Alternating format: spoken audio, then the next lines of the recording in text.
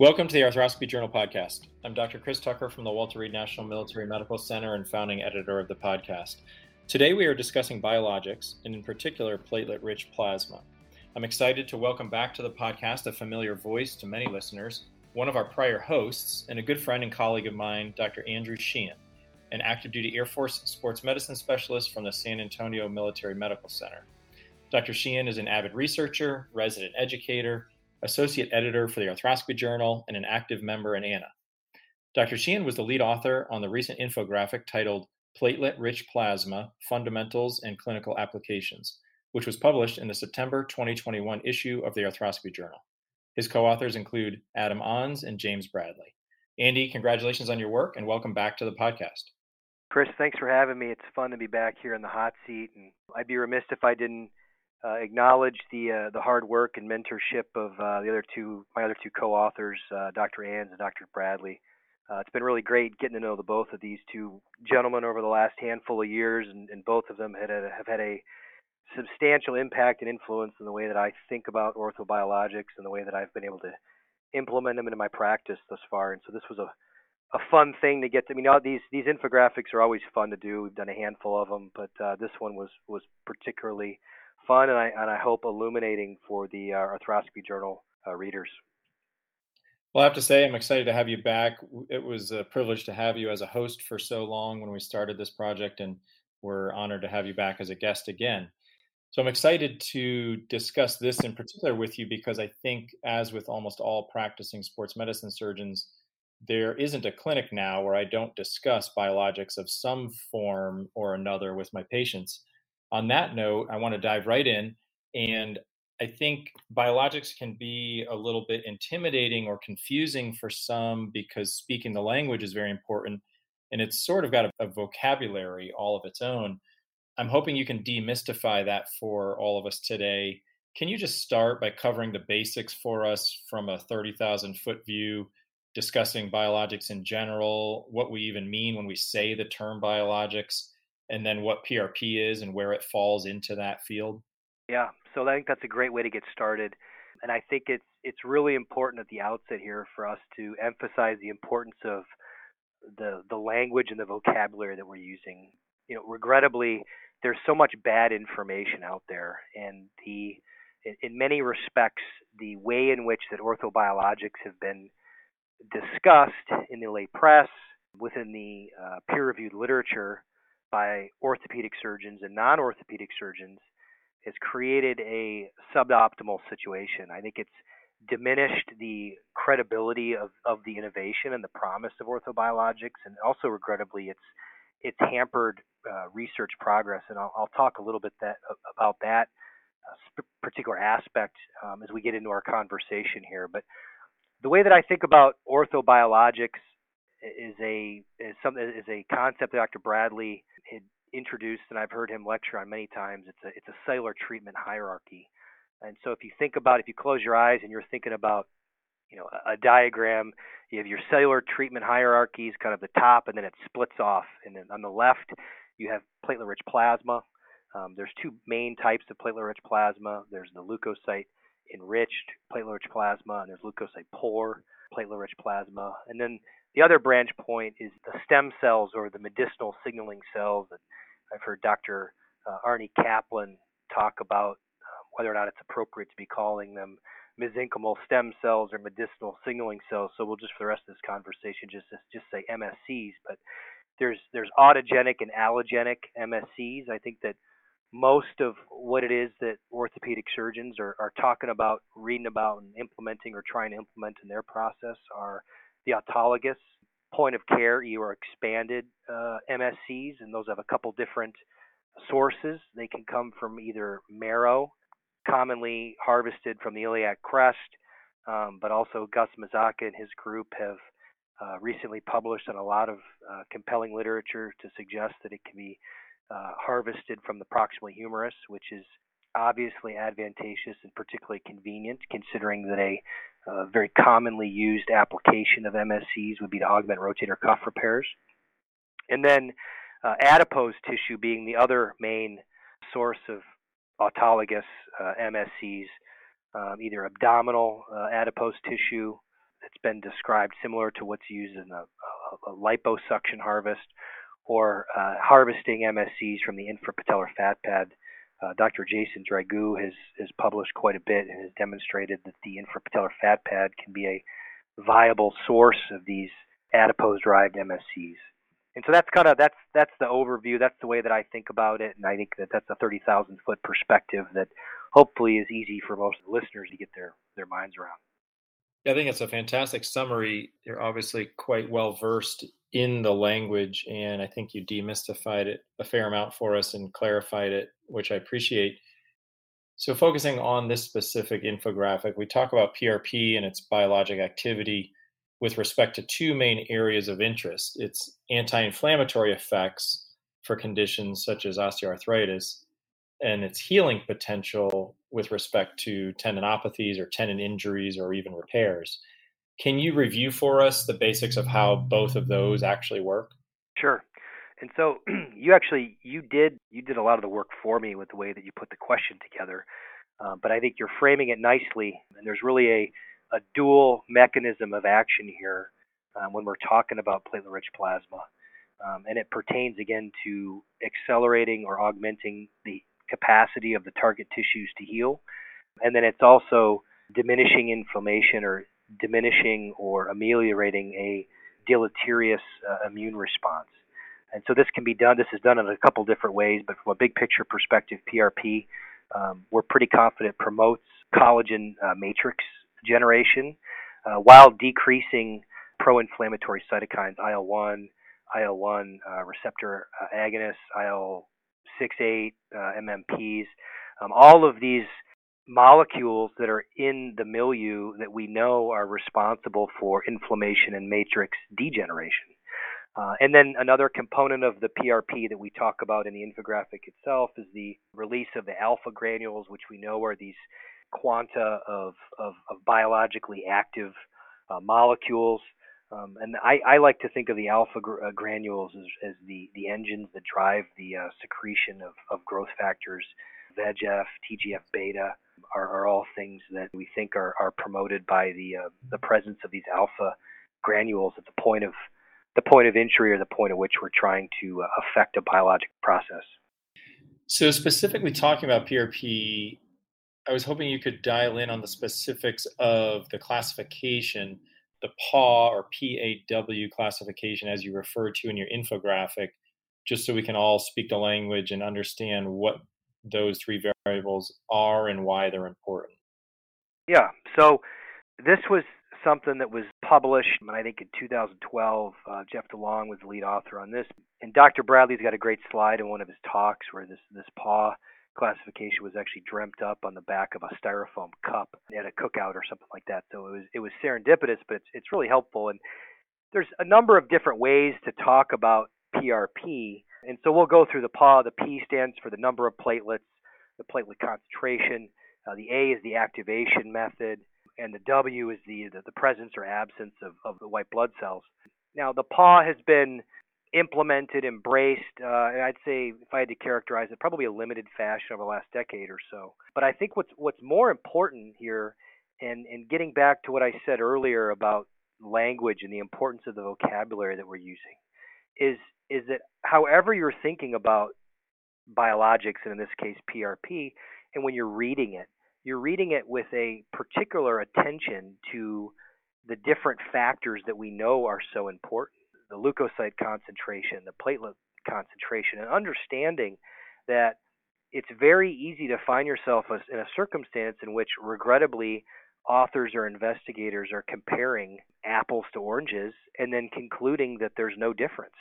And we've talked about the problems and the pitfalls of type 2 error in general, but it's really, really important that in 2022 now is that we're reading the literature with a very close, very exacting, and very specific eye, and understanding that all of these different things matter. And if we're really interested in arriving at the truth so that we can advance the state of the art and ultimately take the best care of our patients that we can, is that we're acknowledging that each and every one of these variables is important. And again, we're doing everything we can to put ourselves in a position in which we're comparing apples to apples in a clinical setting and a research setting in those respects. Yeah, I appreciate your perspective. I think, being an associate editor for the journal, you get to see so much literature and review it with such a skilled eye that I think your perspective on this topic is valid and very timely. I think that's a great segue into my next question, which I think maybe we can help kind of discuss that bench to clinic transition of research to application. And if you could review for us the current clinical applications for PRP and what evidence there is to support those uses. Sure. So I think that certainly there is a preponderance of clinical evidence that would suggest that both the non-operative and operative treatment of rotator cuff tendonitis, tendinosis, and tear, either partial or complete tear, can be affected, can be improved as far as the clinical trajectory of the patients go if PRP is added to a treatment regimen. It was funny, I was just talking to a couple of colleagues of mine, and we were discussing the AAOS CPGs on PRP, which are not particularly hospitable. But when you go back and you look, you can say that those were published, I think, in about 2019, and think about the research that goes into it. And so much has been published since then. We've written a couple editorial commentaries on this issue or this application of PRP. And so I think that there continues to be a growing body of evidence that would suggest that PRP, particularly in the setting of augmenting rotator cuff repairs, is particularly efficacious in enhancing healing rates, which, as we know, particularly in the situation and circumstance involving younger patients that have a very strong preference for strength restoration, that a healed repair is a stronger repair. And so I'm a very big believer in the efficacy of platelet-rich plasma in the operative and non-operative treatment of rotator cuff pathology. The other issue that I think is worth thinking about is everything that's come out and has been published within the last 2 to 3 years or so about the deleterious effects of a corticosteroid within a temporal proximity to a surgical intervention. And so if we have a preponderance of clinical data that is suggesting that PRP is as good or better, or as good as a corticosteroid injection, but obviously does not have the deleterious effects, and we can talk about some of the downsides of PRP use in the clinic are, then I think it becomes more and more of a no-brainer, so to speak, as more and more of those types of studies are published. I hinted at it, but knee osteoarthritis is also a very promising application for PRP and has been shown to be as efficacious as corticosteroids and hyaluronic acid or viscosupplementation. And then Dr. Bradley has shown that PRP in the setting of hamstring injuries and the non-operative management of hamstring injuries, partial hamstring tears, have shown a lot of promise in returning high-level elite athletes to return to sport quicker and accelerating their recovery, which when you're talking about elite athletes, if you can accelerate return to sport by a matter of 6 days, that's a big deal. And then the other historical issues, the historical applications of PRP that I think there's compelling data for, the lateral epicondylitis, that's been shown to be particularly efficacious. And so I think that the infographic gets at that. I think it provides a nice overview of schematically of the areas that I think that the biologics and the PRP are worth people paying attention to. Yeah, I agree. I think the infographic has a very nice visual layout of those things, which obviously, as we know, is the point of the infographic. Now, for those who may not have biologics as a part of their practice currently, but are looking to incorporate them, could you review some of the practical aspects of what's needed and how one might go about starting to use PRP, either in the clinic or the operating room setting? Sure, and I'll speak to my practice specifically. I clinically active in a military treatment facility, so I acknowledge that a lot of the payer-related issues that my civilian counterparts have to deal with and circumnavigate are not exactly applicable. And so it's been to the credit of our leadership here at the San Antonio Military Medical Center, have been very hospitable to procuring PRP machines that are housed in both our clinic and our operating rooms. And so from a logistical standpoint, I've certainly been a part of clinical models in which PRP injections can be integrated into a otherwise normal clinical routine. We've found here locally that it makes sense to set aside some time. Usually we have a PRP clinic that will do a half day every other week. And so we'll have providers that are adept with ultrasound doing ultrasound-guided glenohumeral joint injections with platelet-rich plasma. The high-level evidence, I acknowledge, is lacking in that respect, but we are extrapolating what we've seen in the knee, and we're actually getting ready to study that. But then we've also got providers doing subacromial PRP injections for rotator cuff tendinopathy, partial thickness rotator cuff tears that are being treated non-operatively, and then intra-articular knee injections, which we're doing, without ultrasound. You can certainly be using ultrasound. We generally aren't using ultrasound as an adjunct in that respect. And then in the operating room, I use PRP regularly at the end of every rotator cuff repair. So we've got a machine in the room. We'll draw the requisite amount of blood before the case gets started, spin it while we're fixing our rotator cuff, and then have it ready to go at the end of the case. I will put the spinal needle in percutaneously into the repair site. I will close my arthroscopy portals after I've evacuated the arthroscopic fluid from the subacromial space, and then I'll inject the PRP at the end, which I think is really important, and it goes to not just what the formulation of the PRP is, but specifically with respect to rotator cuff tears, it's how you do it. You put it at the repair site. You put it under direct visualization. You're not just shooting in the subacromial space when you got a whole bunch of arthroscopic fluid in there. And so that's how we've been approaching it here. And I think we've had really good success both in terms of the implementation, and I think that the patients very much enjoy and appreciate the access to a really, really exciting innovation within our subspecialty focus area. Yeah, I appreciate those thoughts and tips from your own practice. This might be a slightly redundant question, but I was wondering if you could just share with us your experience with the use of it clinically, at least in terms of patient response, and any clinical pearls or tips or lesson learned along the way with respect to how patients respond to it and how you've adjusted either your kind of timing of using it, algorithms on when to do it, or any adjustments to your rehab protocols or anything like that. Yeah, so with respect to rotator cuff repair, I'm a big believer in, like I mentioned, the mechanism of action with respect to what it's doing at the repair site and what it does to help reconstitute the enthesis.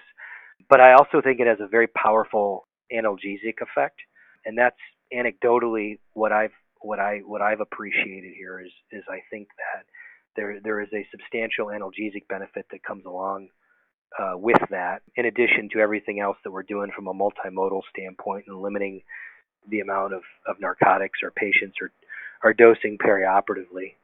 And then from a non-operative standpoint, I think that there's several good clinical studies that would suggest that if you're treating rotator cuff tendon pathology non-operatively, patients can oftentimes benefit from a series of several PRP injections, either 2 or 3 spaced between 10 and 14 days apart. So there's a logistical issue there, but at the same time, and it's not an exact comparison, but patients are accustomed to coming back in for their series of hyaluronic acid injections and things like that, and the other visco supplementations that require a series of injections. So I've found that hasn't been a very tall order or tough sell, and I think that we've seen good results here, and so we're excited about what we've been doing and what we're going to continue to do.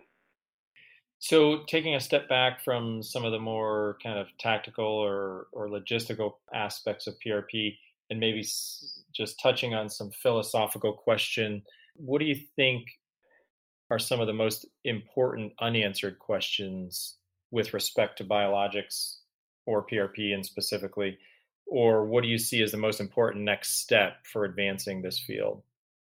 So I think it's an excellent question, and I think there's 2 main areas that at least I'm interested in and what our research group has been looking into. And the first one is the way in which that bioinductive scaffolds can act as reservoirs for orthobiologics.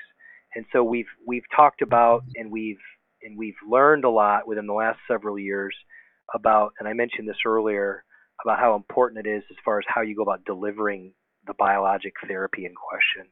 And so as more and more energy and enthusiasm builds centered around bioinductive scaffolds, rotator cuff repair, the treatment of tendinopathies, can we be creating realizing a synergy between these scaffolds and the biologic that we're talking about? Can we be engineering these scaffolds in a way to provide a robust augmentation to the tissue that we are repairing or looking to heal, but then also having these scaffolds be constituted and or manufactured in a way in which they can hold on and potentially be eluting these biologic molecules and materials in a way that has in a way that makes sense kinetically.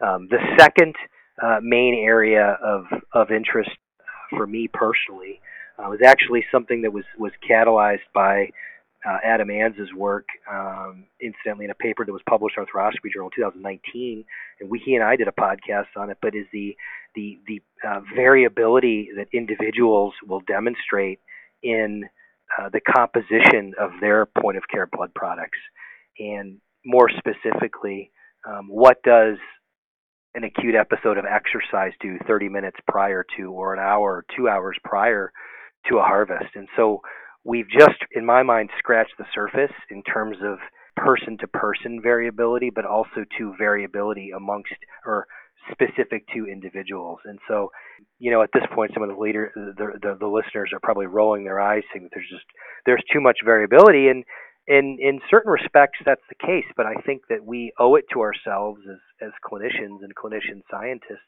to be trying to attack these avenues or these areas of variability, because I think that's ultimately that's what's going to lead us to finding the correct formulation, the correct delivery method, the correct preparation, all of these things that go into this. And so I look at all of this variability as something that's exciting, and it's going to be an area for so much investigation and innovation for years to come.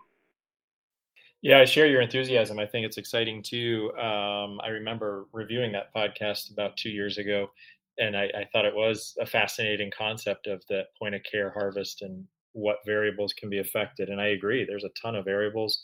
And as you said, you can either look at that as a challenge and a barrier, or you can look at it as an opportunity. And, I applaud folks like yourself who continue to push the envelope and investigate this sort of stuff. Fantastic discussion. Do you have any other closing thoughts or comments before we conclude?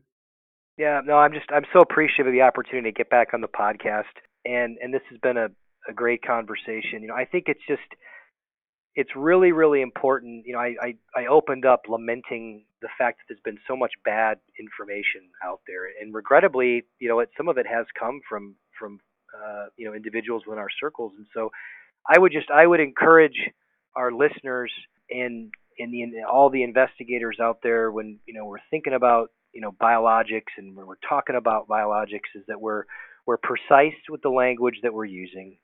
We're honest with respect to our outcomes and our findings, and we're measured in our adoption. And I think that if all of us are approaching biologics using that framework, I think then that's going to maximize the likelihood of us proceeding towards innovating in a responsible way, in a way that doesn't leave the science vulnerable to the biases and to all the pitfalls that we've discussed. And then I think it ultimately really solidifies our position as orthopedic surgeons as the experts in this particular musculoskeletal space. I think we owe that to ourselves, and we owe that to our patients. Absolutely. Andy, I want to congratulate you and your co-authors again on this important work, and thank you for sharing your time and your thoughts with all of us today. Yeah, thanks so much, Chris. Dr. Sheehan's infographic, titled Platelet-Rich Plasma, Fundamentals and Clinical Applications, can be found in the September 2021 issue of the Arthroscopy Journal, which is available online at www.arthroscopyjournal.org. This concludes this edition of the Arthroscopy Journal podcast. The views expressed in the podcast do not necessarily represent the views of the Arthroscopy Association or the Arthroscopy Journal. Thank you for listening. Please join us again next time.